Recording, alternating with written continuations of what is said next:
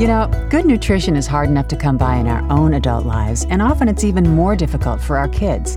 I'm Deborah Howell, and our guest today is Abby Ungentim, a dietitian and nutritionist, and together we'll talk about the developmental clinic and nutritional services for pediatric patients at the Women's Hospital.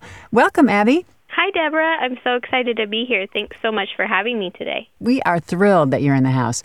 So what is the developmental clinic at the Women's Hospital, and how did this service start?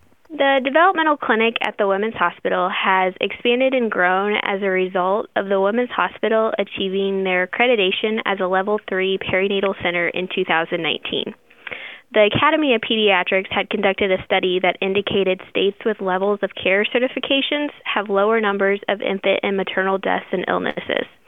This means the Women's Hospital is equipped to care for complex maternal complications and care for those infants requiring neonatal intensive care. As a result, the developmental clinic is a team of specialists educated and trained to follow these high-risk and medically complex infants and toddlers. The developmental team includes a nurse practitioner, an occupational therapist, and a registered dietitian who are all overseen by a neonatologist. The infants and toddlers seen at the clinic are at an increased risk for developmental delays, feeding and growth difficulties due to a number of factors. We monitor these infants throughout their first 2 years of life to ensure they are growing and developing on track. What an incredible mission. Just, I'm stunned by what you do every day. How does a baby get referred to the developmental clinic? The perinatal levels of care have specific criteria for automatic referrals to the developmental clinic. But for example, a nutritional diagnosis that would result in an automatic referral would be any infant with a birth weight of 1,500 grams or less, which is 3 pounds, 5 ounces, or below that. Then, of course, any other high-risk infant that is deemed to have an increased risk for feeding difficulties, growth failures, or developmental delays will get referred. We have a NICU discharge specialist to help ensure babies do not fall through the cracks.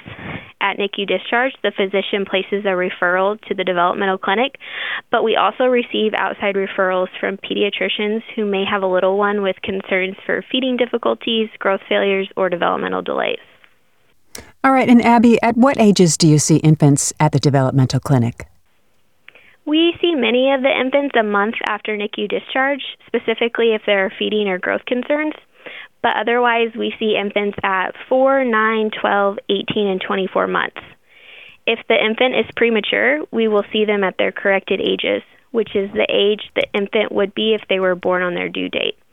We then follow the infant until they are no longer corrected at 2 years of age. Okay, and what happens once an infant gets to the developmental clinic?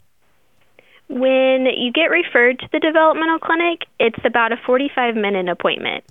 When you arrive, parents are asked to fill out an ages and stages questionnaire, which is a developmental screening tool for communication, growth, and fine motor skills. A nurse obtains height, weight, and head circumference. We then utilize a multidisciplinary team approach, meaning the nurse practitioner, the occupational therapist, and the registered dietitian are all present at the same time for the baby's assessment and evaluation. During the appointment, we pretty much just ask questions and play. The occupational therapist plays with your little one to assess their development, and the nurse practitioner does a physical assessment. From a nutritional perspective, the dietitian reviews growth trends for height, weight, and head circumference. We then discuss growth charts with parents, and we assess needs for catch-up growth and review their current feedings to ensure their needs are being met. At the end of the visit, we all come together to address any parent concerns and provide recommendations if further interventions are needed. I bet the parents are just so relieved to have this incredible team surrounding them and their child. Yes, it's great because we're all in there at one time, and you can address so many different areas of parent concerns, and you look at the little one as a whole. Yeah. So what kind of nutritional services can a dietitian provide at a visit? So the really unique thing about the developmental clinic is at each age we see these infants or toddlers, there are specific nutritional aspects that we look for. Would you like to hear some examples? I am all ears. Many of the infants that we see require higher calorie and nutrient needs due to a number of factors. So at that first appointment, it's important for the dietitian to assess the infant's home feeding regimens to ensure they're growing and meeting their calorie, protein, and nutrient needs. Has the infant been diagnosed with failure to thrive?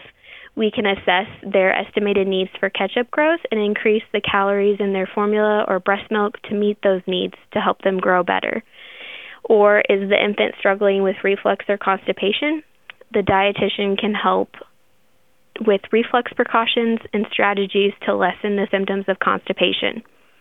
Even depending on the situation, we may even recommend adjusting to a different formula to achieve better feeding tolerance and growth.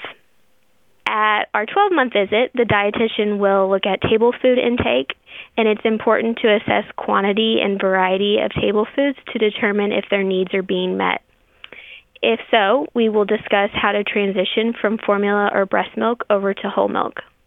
If infants are not doing well with table foods at this age, the dietitian can help determine if a toddler formula or supplement is needed to help meet their needs. But if their growth is slow, but they're doing well with table foods, we can discuss ways to increase calories with table foods alone.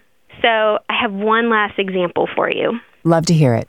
Some of the infants that we see are medically complex, and they have NG or G tubes due to difficulty swallowing or unable to maintain adequate weight gain to medical diagnosis. So the dietitian can help assess their feeding regimens, finding the right formula and the volumes needed, and how to transition off tube feedings when and if that time comes. Okay. Now, if the developmental team has a nutritional or developmental concern, what would be the next step? If there are any concerns of feeding or growth, the team may recommend the infant or toddler see an outpatient feeding therapist to help with bottle feeding or table foods, along with an outpatient dietitian to help monitor growth closely. If there are further concerns that may require a specialty doctor, such as GI, the nurse practitioner can refer them. Our NICU discharge specialist is familiar with resources in our surrounding areas and helps connect families with services close to their home. That's lovely. And could you define what table food is for those who don't know?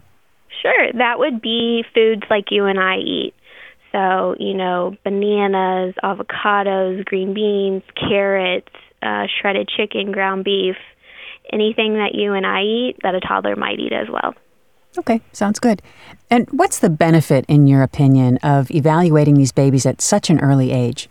So every infant and toddler that we see over at the developmental clinic is at an increased risk of developmental delay or growth failure. So early intervention is so key. Being able to evaluate these infants at these different ages from a developmental and nutritional perspective can help the infant reach their best potential. Nutrition has such a major impact during the first 2 years of life, and it really serves as the foundation for their development. For example, if you have an infant who is growth failure, they may not have the energy to meet developmental milestones such as rolling, crawling, or walking. A dietitian can help ensure nutritional needs are being met to meet those developmental milestones. So, in summary, the overall goal of our clinic is to help catch developmental delays, feeding difficulties, and growth failure early. At their 2-year graduation visit, we are hopeful these toddlers are nutritionally and developmentally caught up to their peers. If not, we help ensure families are connected with the resources they need for their toddler to reach their best potential. It must be incredibly rewarding at that 2-year point to see the babies become more like normal babies and meeting those milestones, right? It is so amazing to watch an infant come to us right after, they leave the hospital, and then to see them at 2 years old, to see the growth that happens. It's amazing. Well, this is some really good information.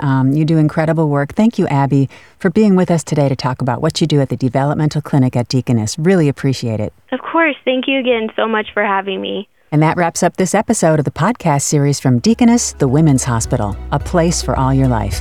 To schedule an appointment or to learn more, please visit deaconess.com to get connected to one of our providers. Please remember to subscribe, rate, and review this podcast and all the other Deaconess Women's Hospital podcasts, too.